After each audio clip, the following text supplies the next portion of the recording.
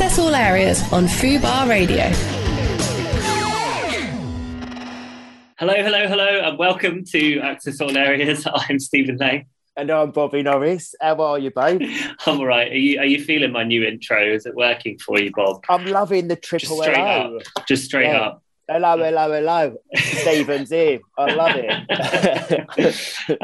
Yeah, I'm good. How are you doing? I'm really good, thank you. Got a little spring in my step. I'm definitely loving this little bit of weather we're having. I tell you, I had a lovely walk on my way to work this morning. Well, while fighting with some friends about where we're going on holiday, but I've finally booked a holiday, so that is exciting. Oh, how nice. Where to? Yeah, this little island called Pantelleria, and we're going to be going at the end of May. It's like really tiny. There's basically like one road that goes around the whole thing, and a little airport, and the Airbnb is like dreamy. With like these stunning views over the Mediterranean and stuff, but it's like there's not going to be any like late night clubs or anything like that. It's going to be a very chilled, maybe a couple of little local restaurants. You know what I mean? That kind of vibe. But it's lovely, like little quiet islands. I mean, I know it's kind of got bars and it's getting more commercial, but that's why I love Mykonos, because it's still compared to a lot of places still relatively small. Yeah. And I just kind of love that, and it's always that little bit prettier because it's kind of not. Yeah, it's not being like people. It's just going to be a little bit untouched. You've got a little taverna, be nice. Yeah, God, the food's going to be incredible. I'm jealous already. Yeah, I'm dead excited, to be honest. I mean, I was lucky enough to go away last year for a little long weekend to Malta, but I feel like this will be feel like a proper holiday. Get them swimming shorts on, Stephen. Yeah, I might even Mediterranean Sea. Might even go down south and just treat myself to some new ones. You never know. I'm well up for that. Anyway, what have you been up to, Bob? What have I been up to? So I had like a little, I'd say picnic, but that's kind of probably over-egging the pudding. It weren't really a picnic. It was just like a little bit of food with a friend at the weekend. Lovely. Over a river, which was just really nice. Ooh. So nice, wasn't it? Like it was like the first little taster I've kind of had. Yeah. For however long since we last had the sun. It just makes you realise what a difference that makes. The ice cream van was out. Oh yeah, I saw my first ice cream van as well this weekend. Yeah, it's like they've been revving up, waiting to go. Oh, I bet they can't wait. They've stocked up on the lemon ice. Oh yeah, lovely. And the Fab Lolly. I like a Fab. I like a Zap. Was that? Did that have the strawberry milkshake in the middle? Was that like a thick strawberry thing that you bit into? No. That's a Twister. I love a Twister because you kind of sometimes go, do I want an ice cream? Do I want a lolly? Yeah, have both. Mix it up. But no, there used to be, I'm sure it had chocolate on the out, or was it a knobbly bobbly? I'm sure there was one that kind of had like a frozen strawberry almost centre, but chocolate. And I'm sure I think I know the one you mean. A Fab? Is it a Fab? A Fab. I think that's with the chocolate with the sprinkles on. Yes, with the sprinkles like the old hundreds and thousands. That's a Fab. Not a Zap. or a Twister. I mean, honestly, we need to get ourselves a little ice cream van. You can imagine. Oh, what Bob a treat! And Steve are going around flogging their fabs. I wouldn't want to. Oh, fab, babes! I'm a fab. Can you imagine? And you can't beat London where there's a little bit of sun. As Lily Allen once sang, "Sun is in the sky. Oh why would you want to be anywhere else?" I used to love a bit of Lily.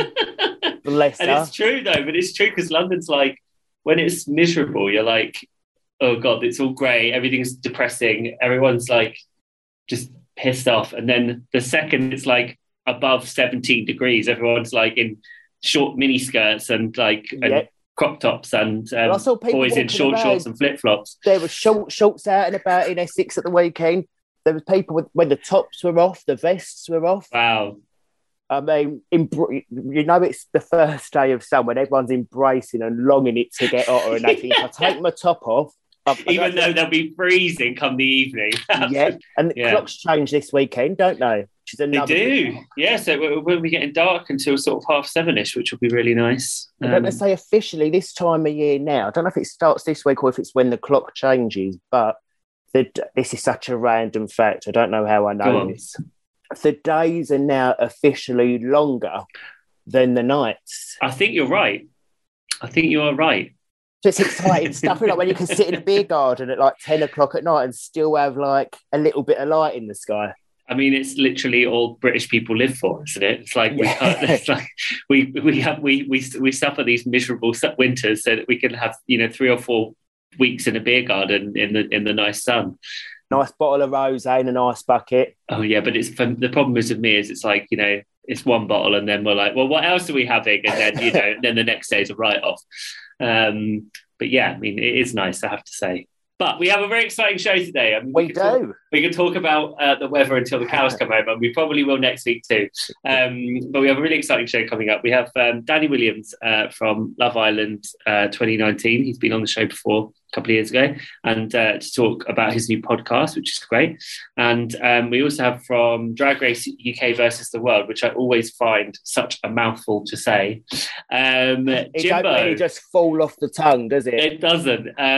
Canada's Drag Race's Jimbo, who's coming in to talk about his many, many gigs he's got coming up, and what life's been like since he did Drag Race UK versus the World. I'm going to have to come up with a new way of doing that because I just can't. I'm constantly. What's the letter? I wonder, do the letters work? Then you can make a name out of it. Druck TW. That just sounds awful. Just don't work, does it? No. So I'm just going to have to suck it up. Well, it's over now, isn't it? Yeah, but it's not when we're having to speak to them. It's true, yeah. Because I have to keep it well anyway. And if it comes back in that format again this year, if we get, I wonder if there will be another one filmed this year. It was very successful, so I wouldn't be surprised if there is another series. But we can ask Jimbo about this when he comes on. We need an anagram. Let's speak to Rue. Is anagram the word? No. Not anagram. Hypnosis? No. No, definitely not hypnosis. No. It's anagram. Anagram. No. Acronym. An acronym. Thanks, Georgia. Our producer Georgia just told us it's acronym. Got it. Because our whole show would have been us just saying random words, hoping it was the right word. So thank God for producer Georgia. Acronym, when you shorten to each letter that's in the thing. Yes, anyway. Okay, fine. Good. Well, those were our guests for today. Very exciting. It has been another... do you know what? I feel like it has been actually some decent showbiz news this week after, unjustifiably, with everything going on in the world, being a bit quiet and the old red carpet sitch. But there has been some interesting stuff. Anything caught your eye, Bob? Well, you know me, and it's kind of become our weekly tradition. We've always got to have a touch of Kardashian / Jenner. Kardashian news. Yeah. It's very showbiz and it's very relevant. So, I mean, couple of things that have caught me eye that fall in that pit this week. But first, we're going to start with Kylie.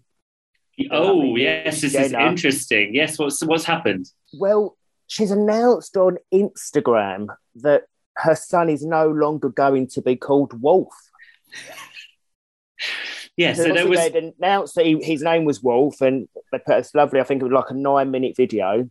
And then I think it was on her stories. I think it was the other day, yesterday maybe. She put actually...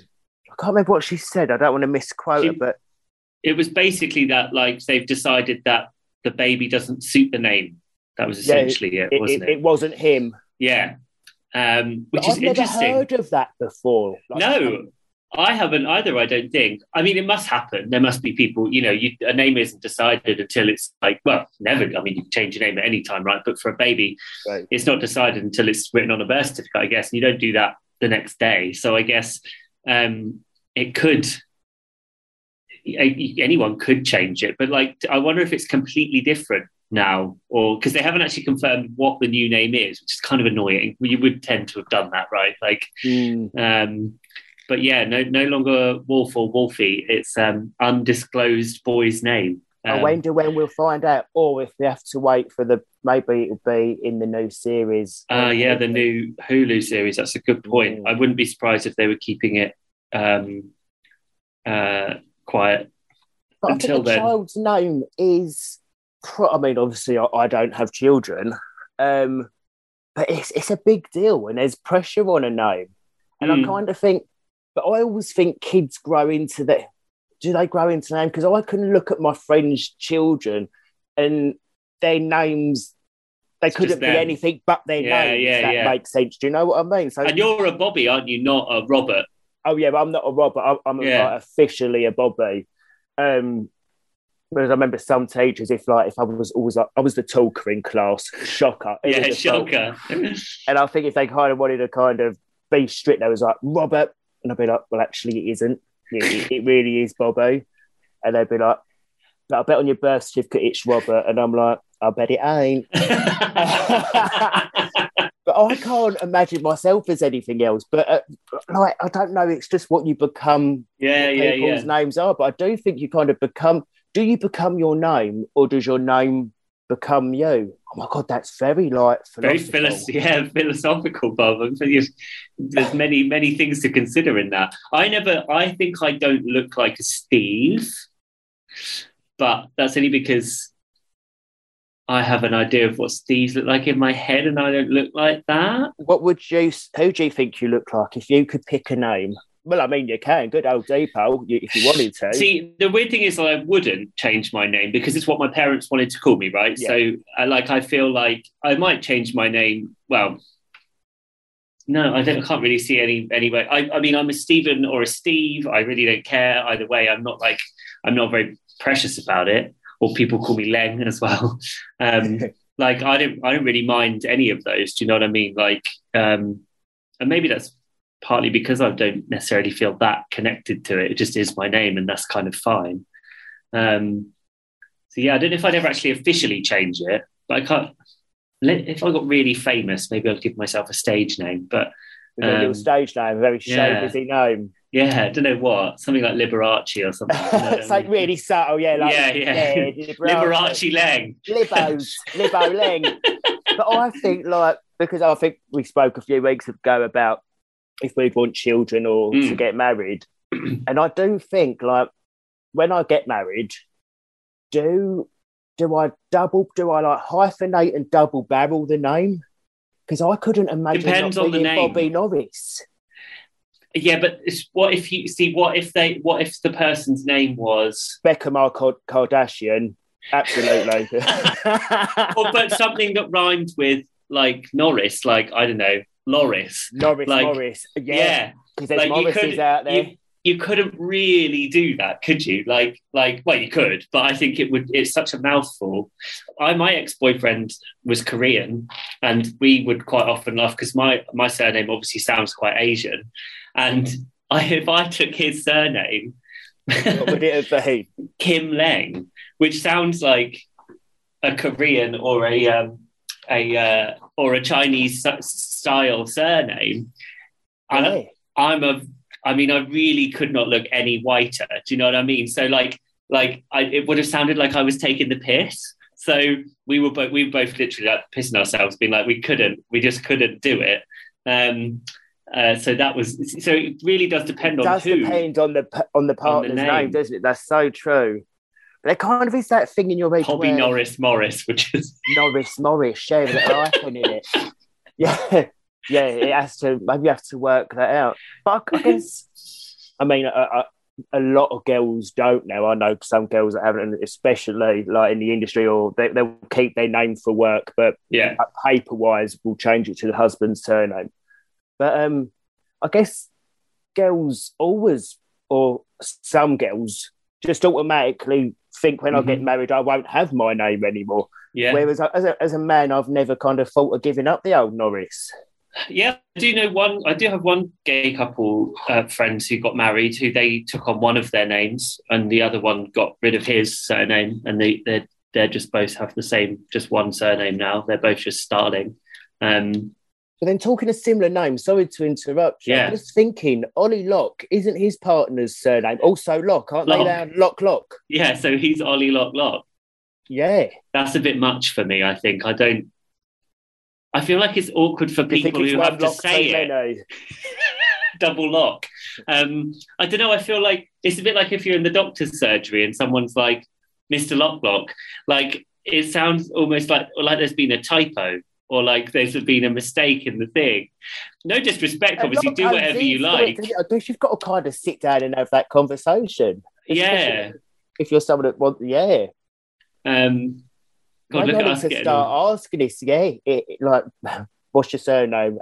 What's your thoughts on? Do you want to be a Norris? Or we double barreling?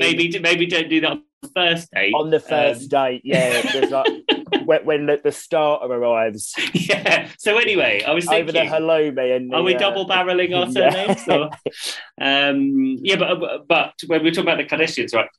Right? There is some other Kardashian news you kind of hinted, right? Yeah. So Kanye, have you seen that he's apparently been dropped from performing at the Grammys?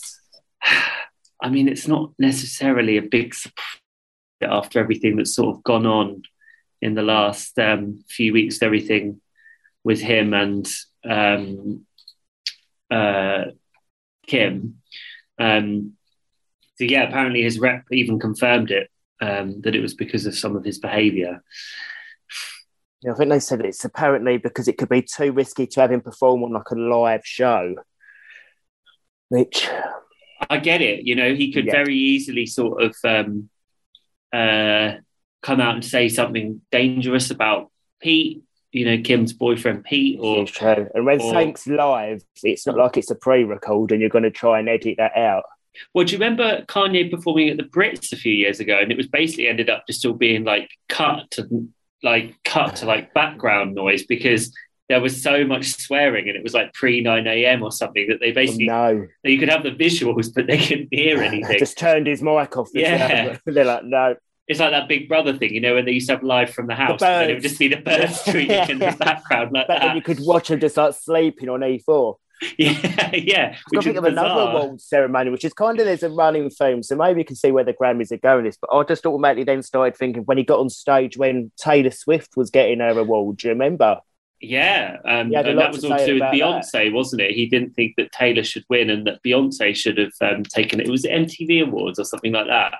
And he was swaggering around with a bottle of Jack Daniels that day, wasn't he? So, I mean, like... with a bottle of Jack. Yeah. Like, that's not, you know...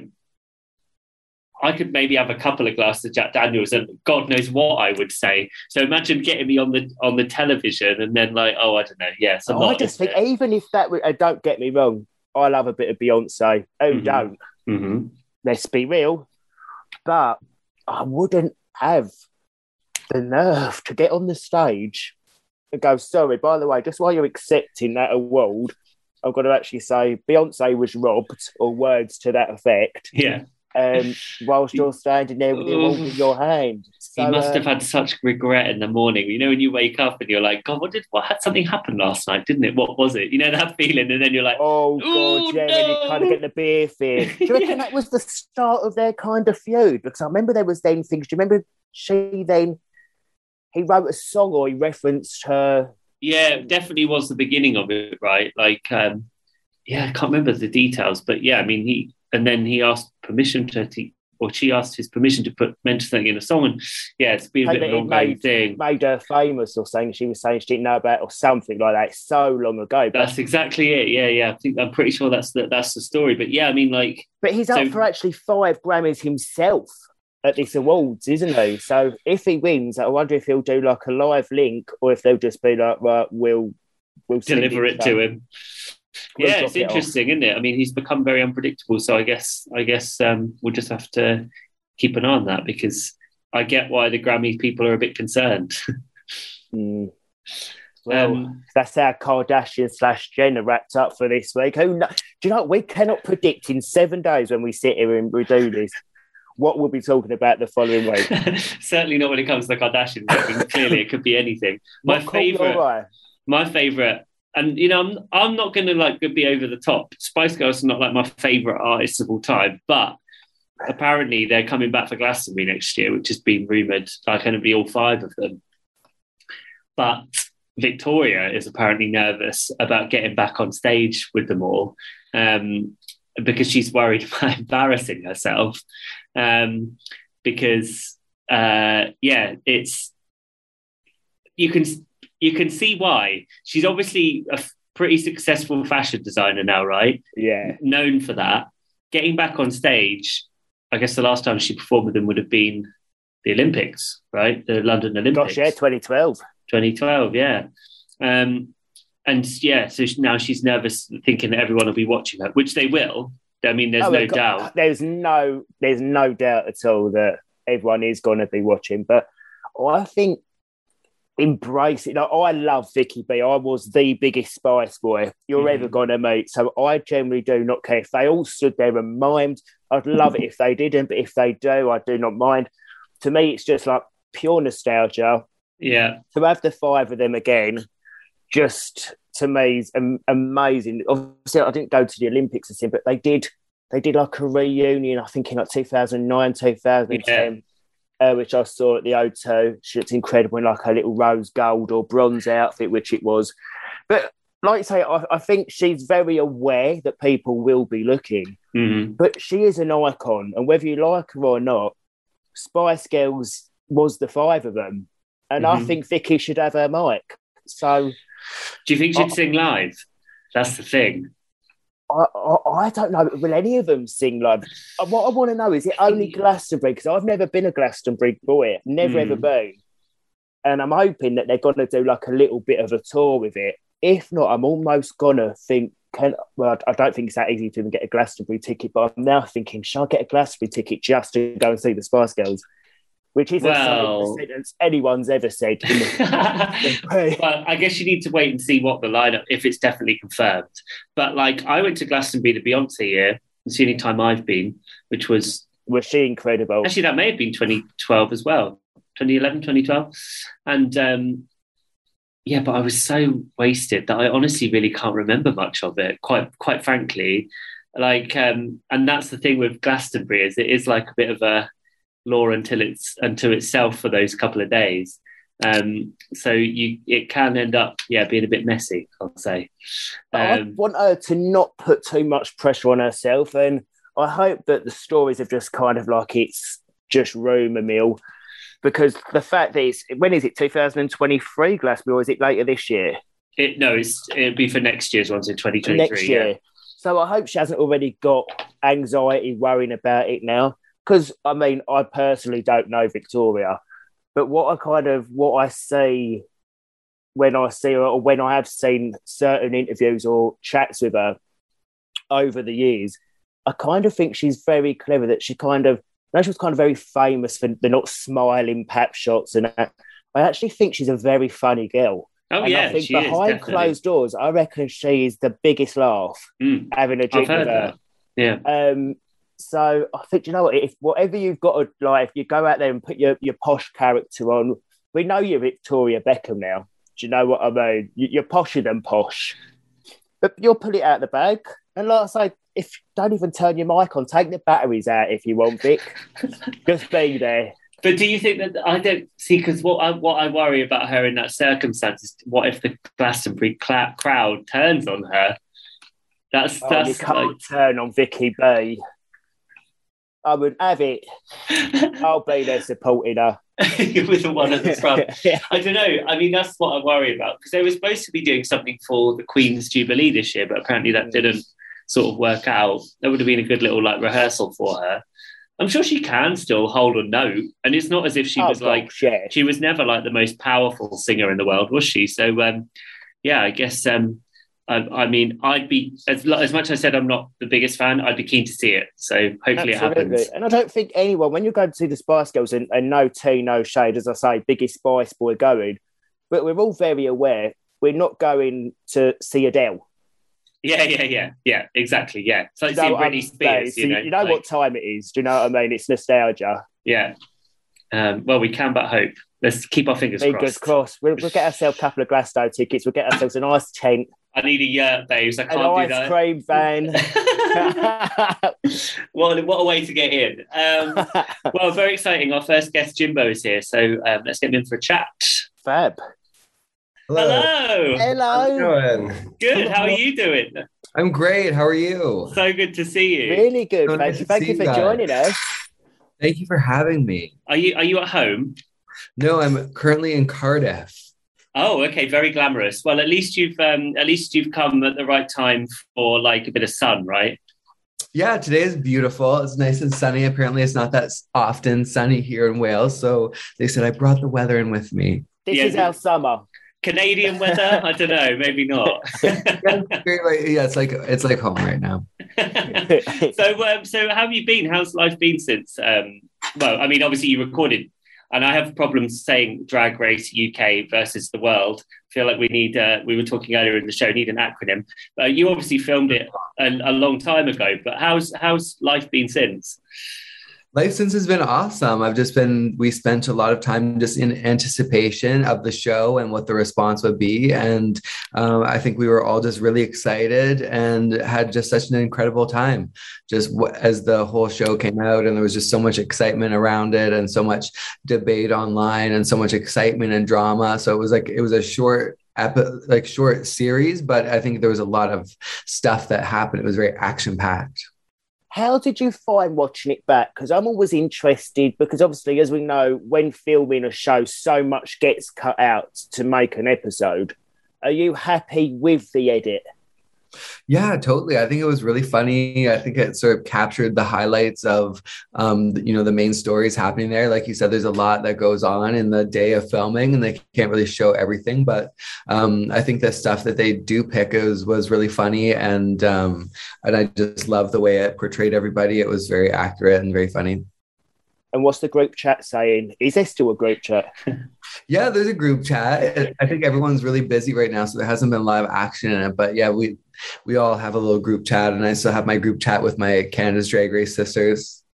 You obviously, I think more than anyone, obviously your reputation is for being like a bit weird, and that's like really like fun and exciting to watch like on TV. And you came across really well, like especially I think in that like talent challenge. I mean, like the memes I've seen since then of like, you poking your head around the corner and all those things, like people are really obsessed with it. Were you expecting such a good reception from people? I guess I never really tried to like expect too much. I kind of like to just like take it as it comes, but I knew I sort of chose that because I had some success with it previously in my theater community and in my local community at home. I performed it in my house. I have a little stage in my studio in Victoria. And so I performed it there for a group of friends and community people, and it went really well and it was really fun. So I had a feeling that people would like that character.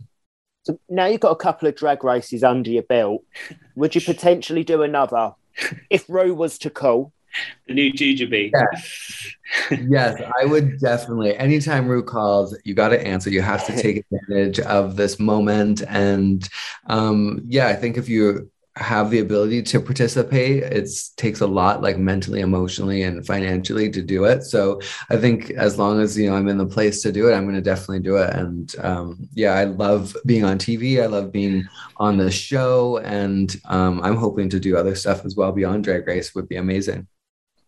I think that one of my favorite things about watching you on the show was definitely like you get a sense when Rue is enjoying what he's seeing or not, right? And I feel like although you're probably not like he seems to have like more of a penchant for like the glamorous queens. You obviously can do that, but he does really find you entertaining. Did you feel that when you were doing the show?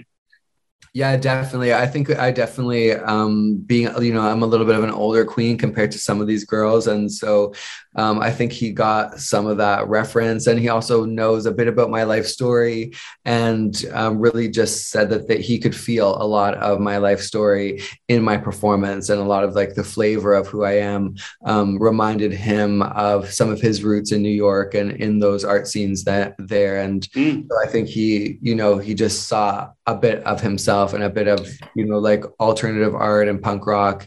That's so true. And actually, I forget that, because he did actually start out very similar, didn't you? When you see pictures of him like in the 80s, he was really like punk rock, wasn't he? Quite different to necessarily how he looks now. Well, those are the roots of drag. Drag comes out of being punk and going against the system. And it wasn't always a mainstream art form. It was something that was really not always looked upon as the greatest thing. And often the drag queens were with the prostitutes, the drug dealers, and the hookers and the homeless people. And in the marginalized gay communities where these things weren't accepted. So this art form has been a struggle struggle to get to where it is today. And so I think he sees a lot of that in my drag as well. And did you enjoy filming over here in the UK? I love being in the UK. I love all the accents. I love how you can go, to any number of directions and end up in a totally unique place with a unique accent and a whole different culture. It's just amazing here. And the drag fans here are just incredible. The energy, the excitement, it feels like I feel like a rock star when I'm touring around here. It's amazing. And how was the reaction on social media? Like, you obviously pre-recorded, but as it's going out, is it, because it's huge that the whole franchise now, obviously, but because it was something that's never been done and the first, how was like the fans on social? I'd say they're really positive. I think, these Drag Race fans are very passionate and they're very vocal, and they, are definitely online in force. And it's not always 100% positive, but I would say if you take the high notes of what the majority of people are saying, it was really positive. And, of course, there is, in any good art form and in any good story, there's, a lot of feelings and there is a lot of polarity. And so, it caused a lot of discussion and a lot of emotion. And when you're making a story and when you're telling a story, that's what you want. You want those highs and those lows and those emotions, and you want the buy-in and the excitement. And so I think it was really successful, and I think people really loved it, and it caused a lot of conversation, which is the best. Absolutely. And obviously this has led to some, when I was looking at all of the tours and things and shows you've got coming up, it's led to a very busy schedule for you, hasn't it? What stuff can people come see you in the next sort of few months? Well, I will be leaving the UK and I'll be touring across Canada with Murray and Peter Presents, with a really cool cast: Candy Muse, Crystal Method, Heidi and Closet, my sisters from Canada, Priyanka and the Queen Isis, our reigning Canadian queen, and a whole bunch of other amazing performers. So it's really cool to be counted among really awesome performers like that. And I'm really excited as a fan of drag and Drag Race to meet all these girls and to perform with them. And after that, I'll be going to DragCon in LA and doing some filming there for a new project, and doing DragCon, which will be my first DragCon. So I'm so excited to meet all the fans and to meet a whole bunch of my sisters. And then I'll be headed back here to the UK to tour with Club Kids for the Twisted Circus tour. And Bag of Chips and I have a European tour where we're going to go to Paris and Zurich and Cologne and Berlin and that is going to be messy. You and Bag are together. My God. Yes. So we're so excited for that. And then I have another US tour, and then more tours here in the fall for a Halloween show with different events. Are you tired? I'm excited. I'm sober. And so I basically, if I was drinking and trying to do this, I would definitely be run into the ground. But luckily I'm trying to stay healthy and be responsible, because being a touring drag queen is super intense. It's a new hotel, new city, basically every day, a new crowd, a new audience, and I want to be fresh and I want to really enjoy it and have a long career. So I'm managing and having a lot of fun. And this year I have basically bookings until next year, so I'm going to be dancing and twirling like every day forever. And I can't wait. Amazing. So before you know it, it will be Christmas. Yeah, exactly. Yeah. Do you ever get much time to actually enjoy where you're going though? Or is it quite like, rock, do a rehearsal, do the show? Yeah, it's basically just on the tour. You're kind of traveling in the morning, then you're arriving mid-afternoon, you're getting into drag. It takes me like 3 to 4 hours to get ready. And so by the time I'm done getting ready, it's time for the meet and greet and then the show. And then after the show, we're back to the hotel. We pack our bags, load into the van the next morning early and off to the next town. So only on days off do we get to see things. And so up in Edinburgh, I went to a beautiful castle there. And so we try to we drove by Stonehenge the other day, which was so cool. Oh, yeah. Yeah. So there's moments where we get to take in some of the culture. And I went to Drag Idol in Newcastle last night. Wow. What was that like? It was amazing. It was incredible. They had a really, really amazing cast. It was the finalists. They crowned their winners, which was a drag king and drag queen duo. And it was amazing. I loved seeing that, alternative drag and theater-based drag, which takes a lot of intention and a lot of thought. And I just love that story behind it. And so I thought it was great. She mentioned you'd like to do more TV projects away from Drag Race. Is it you got your eye on anything else? What would be the dream TV gig?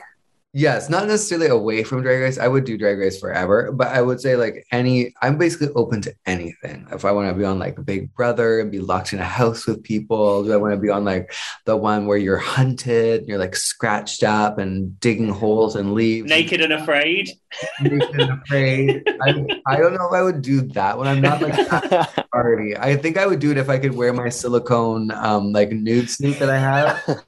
And I would be technically not naked, but I would appear naked and I would have my warmth because it's kind of like a sleeping bag a little bit. So I have seen the plate that you wear on videos and stuff. They are huge. Your boobs are huge. Wow.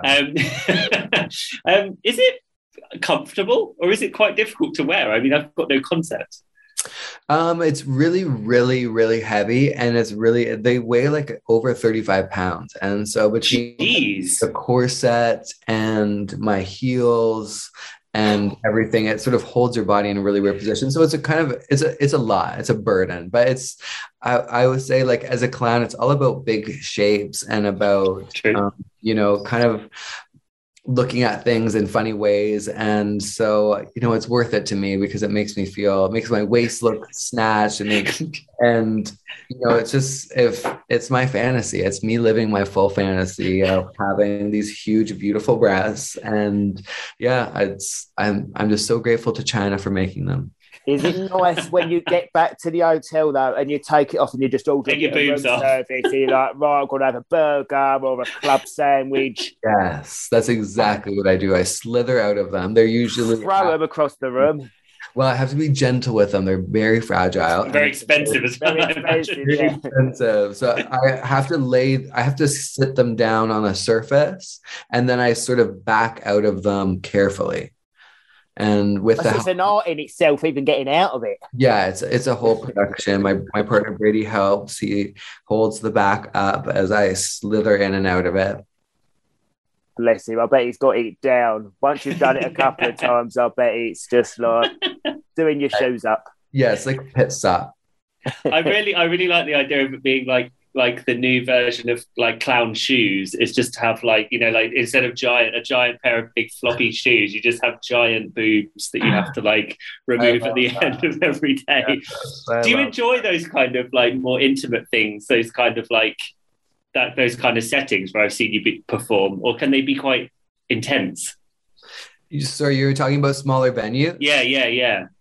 Well, I would say like as a clown, for me, it's really a lot about the audience and being with the audience. And so I really love being really close to the audience and going into the audience and vibing with the audience and dancing with the audience. So I love the audience. I love my fans and I love meeting the fans. And so, that's my favorite part. So I love being in small clubs. I love that sort of like intimate connection, because that's what really a lot of people are looking for when they're coming to a show or when they're meeting a Drag Race queen or a queen in general. They're looking for that moment of connection, and they want to be seen. They want to party with you. They want to be, feeling that vibe. And so I think in a smaller venue, it's all the more exciting because you're that much closer to this person that you're excited to see. And then you're immersed in this energy and this vibe for that time.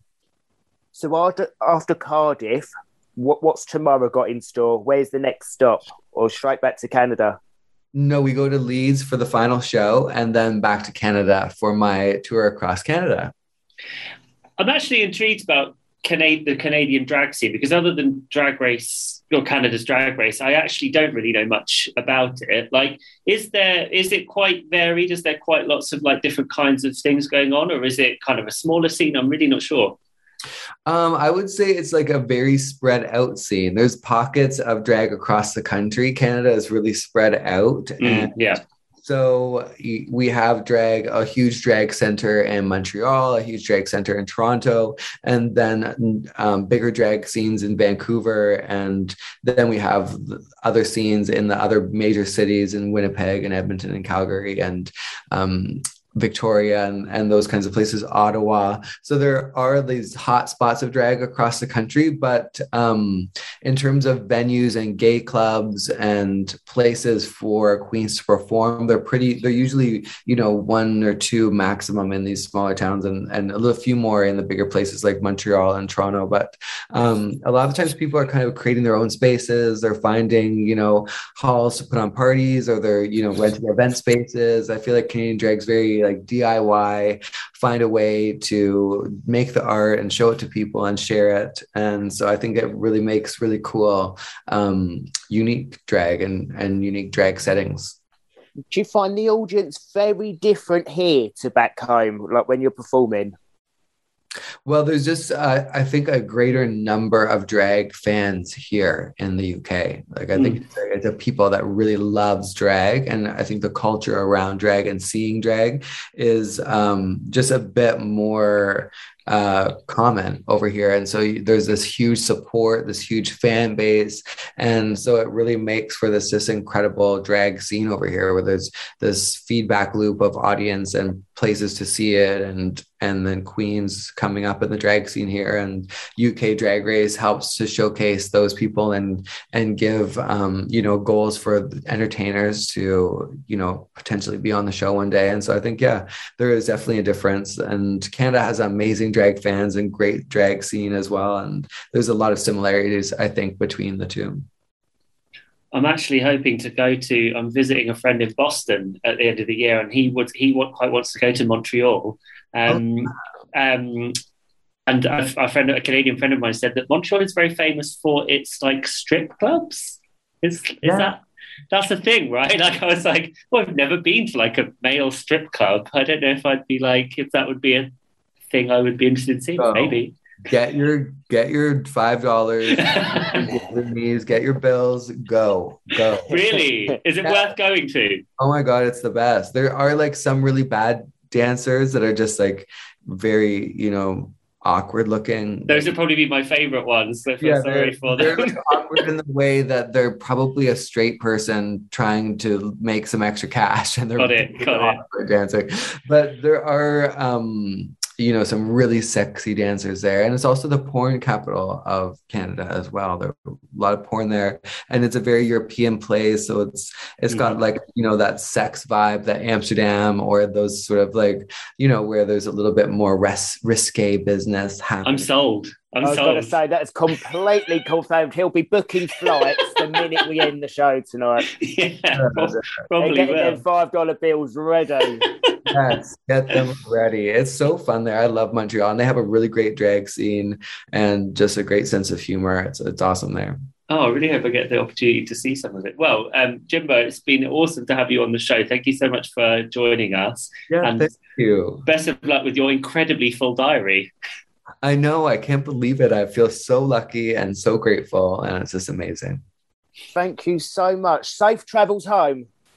Thanks, Bobby. Take you so much. See you soon. Bye. Thanks, Bye. Bye. Thanks, Stefan. What a sweetheart. You're sold. You are booking flights tonight, aren't you? You don't have to tell me twice. Do you know what? I have actually been to one male stripper bar in the Philippines. And I gave a guy far too much money, and it has put me off going again. I actually remembered as I was saying it. I didn't even know they was a thing. Yeah. So what did you do? You give him your money, and what? He just gives you a little dance. Got a little lap dance, but no, you give him the money as he's doing it. But the second I put a bit too much money in, he was off because he'd done his job, and I'd given him all I needed to. Do you know what I mean? Yes. And also, it's like when it's like foreign cash, it's a bit like Monopoly money, isn't it? You don't really know what you're doing with it. You don't know if it's 3p off 300 quid. Yeah. Well, I hope my mum's not listening to this episode, but anyway, onwards and upwards. We have our next guest, Love Island's Danny Williams, here to chat. So let's get him in. Fab. Hello, Danny. You all right? Hello, guys. How we doing? Sorry, you caught us both out there. I was looking down at my... Really good, thank you. Really good. Thank you for joining us. How are you? I'm good, thanks, and thanks for having me. Yeah, really good, thank you. How are you guys? Really good. Glad to have you. So, literally, just moments before you came on, we were talking about male strip clubs in Canada. So, I mean, we're really going like the full, Wow. all over the shop. We won't ask you about that, Danny. I was going to say, I hope you guys know that's not my area of expertise. I was going to say, that ain't the theme of the show. No, we just Okay, said, I could see the panic on your face. we had a Canadian drag queen on, so that was what we were talking about. But yeah, Wow. no, definitely not. I'm just, we're just all over the shop. So how have you been? How's the last couple of months been for you? Good, yeah, really, really busy and busy with things that I'm really excited about, I'm happy to say. So, yeah, all things good. I'm healthy, I'm happy, family are happy and healthy, and I've got some exciting things going on. So, yeah, I'm really positive about what's been going on recently. Tell us about the podcast, Danny. I love the concept. Yes. Oh, wow. Where do I start? So the podcast is, I mean, as it stands right now, it's a podcast which is designed to help normalize the conversation about mental health and get more people talking about their mental health. We want to demonstrate that it can be an inspiring and uplifting conversation. It hasn't got to be depressing and sad and shied away from. It's something we can discuss openly with our friends, colleagues, hairdressers, anyone and everybody can talk about mental health because we all have a mental health, right? So we're all qualified to talk about it, but we shy away from it because it's this big, scary, depressing, taboo topic. And the point of the podcast was three mates, three guys talking about mental health, but in an uplifting and inspiring way rather than a sad and depressing way. That's the concept.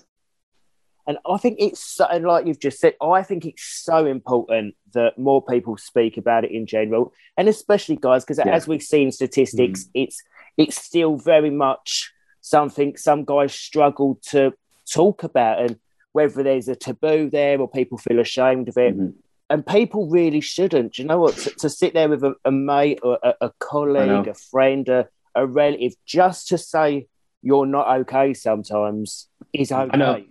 You've nailed it, and you're right. In guys, it's even more a problem as well, isn't it? Because as we all know, suicide's one of the biggest killers for guys, especially, and almost all of those cases are related to not feeling well mentally. And another kind of huge idea of the podcast was as well, we want to normalize the conversation of mental health, but also we can advise and help people who maybe aren't struggling, but who are also responsible for creating an environment where people feel safe to talk. Because that's also half the battle, right? People are struggling out there. We all know that. But also some people who might not be struggling might not be aware that their friends are struggling or their colleagues are struggling. And maybe they've not got the skills or the tools, or they might not be creating an environment which helps other people feel comfortable enough to talk about it as well, right?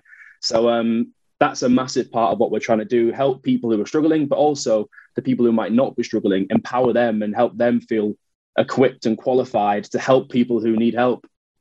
Absolutely. And the more people speak about it, and like I say, it's like a podcast for someone to be able to listen to and something to relate to, it just gets people speaking. Or even if it just drops that seed of going, do you know what, if I'm ever struggling, I'm going to open up and tell someone, and to not be embarrassed. Because mental health, if you'd hurt your leg, you would go, do you know what, I've twisted my ankle, wouldn't you? You wouldn't be embarrassed to say that down the pub. But a lot of guys do feel a bit embarrassed, go, I'm struggling. And especially after the last 2 years, I mean, gosh, I'm sure most people at some point have gone, this is hard. Yeah, 100%. The last 2 years have been a struggle for all of us in some way, shape or form. And, but first and foremost, me, Dan and Ben, who I host a podcast with, we're not mental health professionals. We can't help people with mental illnesses, but circumstantial poor mental health, feeling low some days, being stressed some days, feeling anxious temporarily. These are all things that we can probably all relate to. And we've all experienced at some point and in some capacity, especially because of what we've just been through as a nation, as a globe for the last couple of years. So I think what's really kind of important and pivotal with the podcast is the fact that we're three very normal guys. I'd like to think we're quite relatable guys. Yeah. And people can hear us talking about it in very normal ways, sharing our own experiences, how we've struggled, how people we know have struggled. And like you said, it might just hit a light bulb in someone's head and they go, oh shit, like that makes a lot of sense. I don't have to go and see a professional or get medication or be scared of a professional, subject, a taboo subject. This is something I can seek help with just by talking to my mum or brother or best mate or whoever it might be. And that's really the biggest mission, the biggest agenda really with the podcast, the biggest thing we're trying to achieve. How has it been for you, sort of, like, you obviously did Love Island 2019, right? And then yes, yeah, came out of that, and then I guess you were kind of living a life like we all were, and then the pandemic hit, and then that's a real roller coaster, right? How has it been for you personally over the last couple of years since you did the show? Yeah, I think roller coaster is a good word. Kind of, yeah, a very accurate metaphor almost, because there's ups and downs, right? Just like a roller coaster. Yeah, very intense. You don't know what's going to happen until you're on it. So there's a lot of things you can pull from that metaphor. Yeah, lots of ups and downs and a roller coaster ride. And I'm at a point now, and I'm saying this only sort of 2-3 years later, where I'm pretty much everything I do is based around things that I really, really want to do and care about and I'm passionate about. And it might seem a bit obvious, but the first sort of year to 18 months post Love Island, you're doing a lot of stuff because you're getting kind of pulled here, there and everywhere. And maybe some things you're not fully aware, what the deal is, or is it really within your best interests? And also, I was like 21 when I did the show as well. So my level of kind of self-awareness and what I wanted to do with my life was like so low. I didn't really know what I wanted and stuff. So I'm luckily at a point now where I'm kind of manufacturing almost a lifestyle and the things that I really want to pursue, the podcast being one of them, coaching being another thing, teaching health professionals about mental health, another thing I've started doing this year. All the things I'm doing, like I said, I'm really excited about, and kind of going back to that roller coaster metaphor, there's ups and there's downs, but I'm on and up right now and I'm really enjoying it. And do you still have an Islander WhatsApp group? Yeah, well, I don't know if you guys know, but I'm really good friends with a few of the lads from my season, and I lived with them for the best part of 2 years, and I've only just moved into my own apartment the last sort of 4 or 5 months ago even. But me and the lads are still really, really close. They're my tight-knit group who I speak to every day pretty much. Was it the time though, you were like, time to sort of get away and do your own thing? Yeah, I think, the big, there's probably a few factors, but the biggest thing was the pandemic and family. I'm a Northerner. I'm born and bred in Hull, and then lived in Leeds for a few years. And all my friends and family have always been up north. And when I first moved to London, sort of five-ish years ago, but before Love Island, it was for work. I was pursuing a modelling career, and I felt like I had to be in London. And then a couple of years passed, I went into the villa, and then my lifestyle changed again. And like I said before, I'm kind of doing things that I really want to do now, and where I base myself didn't have to be so London centric. So I had the freedom to be like, right, I think it's time for me to move back. And I'd always missed my family so much since the day I moved, but it felt like a necessity when I first did it. Whereas now it was like, okay, it's more of a luxury now. I can be at home if I want to. So I just made the choice, and the pandemic really accelerated that process. I was like, right, as soon as I can move back, I miss my family so much. So many people have done that, right? And it's good for their mental health, like 100%. For me, it would be the opposite. Moving back to being with my family all the time would kill me. But but you know what I mean? But that's part of it. Yeah. You know what I mean? That's my personal choice. And I think, loads of people have been able to make decisions for themselves, because we all can, more often than not, work from home now. We can do things differently than we used to, and that's actually been one of the good things out of the pandemic, right? 100%. The working from home thing and the flexibility side of things has been massive for a lot of people. Some people, my dad, for example, he works for the police in a CPS role, and he had to work in an office every single day, and then sort of mid-pandemic, he had the choice to work from home, which suited him way more, and he kind of prefers that lifestyle now. And I think a lot of people can relate to that. And from my side of things, being based in London and feeling like I couldn't leave was good at the start, and then it felt a bit like, right, do I need to be here anymore? And then when I had the freedom to move back and be close to my loved ones and my partner, it just all kind of made sense. And the pandemic really showed us how short life can be, and how if you want to do something, just kind of do it. Yeah. And so I decided to make the move and came back to my home. Yeah.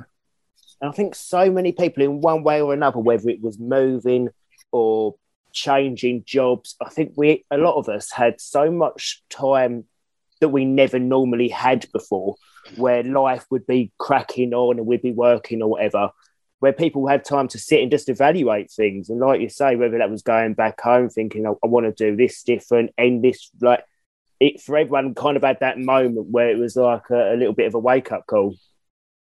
100%. That period of reflection was massive for me, and also for many other people I can imagine. It was like, we're also used to living 100 miles an hour, and we're actually encouraged to live that fast. And also, if you slow down a bit, it's kind of discouraged. It's like, why slowing down? Especially in the work that you guys do in media and all the other kind of industries out there. It's like, if you can work faster, you should work faster. If you can live faster, you should. And the pandemic gave us all a break, and a lot of us sat with our thoughts for the first time in a long time, looked ourselves in the mirror for the first time in a long time, and questioned where we're at, where are we going, am I doing things that make me happy, and all these kind of things that we probably never asked ourselves before. And luckily for me, I'm not saying that the pandemic was obviously not a good thing, but for me personally, it led me to some really bright conclusions and to some really bright choices and changes. And I think a few people out there can probably say the same thing about their own circumstances. So I'm personally, I'm not going to regret anything or be like, I wish it was different, because I'm kind of happy with how my life's kind of going right now, and happy with where I'm at. So where can people find the podcast? Is it weekly, Dan? Okay, so this is the really exciting bit. So the podcast, season 2 comes out tomorrow, right? Oh, great. Amazing. It comes out tomorrow. With season 1, we released all the episodes at once and let everyone just binge. With season 2, we're being a bit more mean. We're doing one per week. And it's funny, when we did series 1, we've never done a podcast before, and it was something that I personally wanted to do because I wanted to get better at public speaking, and I felt like, and also speaking to camera, so it's something I've really struggled with confidence in the past with doing. So I was like, right, let's start a podcast. It's going to help me with this. And also, the guys, we all have a shared mission, and we kind of want to help spread the word of this message. So it was like, right, it's going to be a great idea. But anyway, we did series 1, and it was really clear that none of us had done it before. It was a bit rusty, a bit rough around the edges. But we did it, and it was really good, and we got some really great feedback. And then we did series 2, and there was way less structure. We just kind of freeballed it and winged it. And the conversations was so much more fluid and fluid. And we got, not to kind of discredit series 1, because I think it was great, but series 2 felt really, really good. We left the studio every time being like, wow, what an incredible guest, or what an incredible conversation. We can't wait for people to hear this. So, and that was like 3 months ago we filmed that. So I've just been sitting on this for so long. And tomorrow is the day that the first episode comes out. Oh, that's exciting. I bet you can't wait. Yeah, absolutely buzzing. It's I was talking to someone the other day about the podcast, and I'm lucky to have quite a lot of things going on, and I've done a lot of things, but the podcast is head and shoulders the most fulfilling, exciting thing I've ever done. And I say that because we have conversations that I know people can relate to and it'll resonate with. And I think for the first time ever, some people are going to get some real help that they might not have seen or had before. And it's not just me and the guys talking about stuff. It's like people, recognizable people coming on the pod, talking about their own experiences. And even I've left feeling uplifted. I've felt like I'm going to cry. Like, some of the conversations have been really, really powerful. And if they're powerful for me, they can be powerful for people out there as well. So it's been a really, really exciting project, and I can't wait for season 2 to come out tomorrow. It's going to be good. Amazing. Awesome. Good for you, mate. Yeah, really. It's impressive. We're almost out of time. One final question, though. Are you going to be watching the next series of Love Island? Most probably not, and that's not a bad thing. I just never watched it even before I did it, and even really? Series, did you not? I never. No, it was never my thing. Why I did it, God knows. But I didn't know enough about it, apparently. No, I was going to say, please excuse me drinking from a love. I've just realised, and I was like, that's a little bit embarrassing. It's as I went like that, I was a bit like, oh, that looks a little bit muggo. No, I probably won't. But to be honest, I'm awful. I don't watch much TV these days. I listen to too many podcasts. Same. Yeah. I wish all the contestants best of luck. It's not an easy journey, but I'm sure they'll have fun. And I wish all of them, like I said, the best of luck. Well, Danny, thanks so much for joining us, Stephen. Really appreciate it, and best of luck with the launch. Hope it goes well. No problem. Thanks for having me. Been a pleasure. Thank you. Take care. Best of luck. Cheers, guys. Bye. Oh God, Stephen, I'm literally cringing for guys that are listening home. I drink my water out of. I've got a couple of different, what do you call them? Water bottles, basically.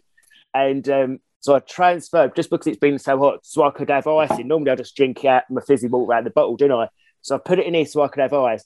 And I went to have a sip and I thought, oh God, how muggy is that I'm drinking out of a Love Island water bottle in front of a Love Islander. Well, I bet he's like, you're right, Bob, with your merch. Super fan. Super fan.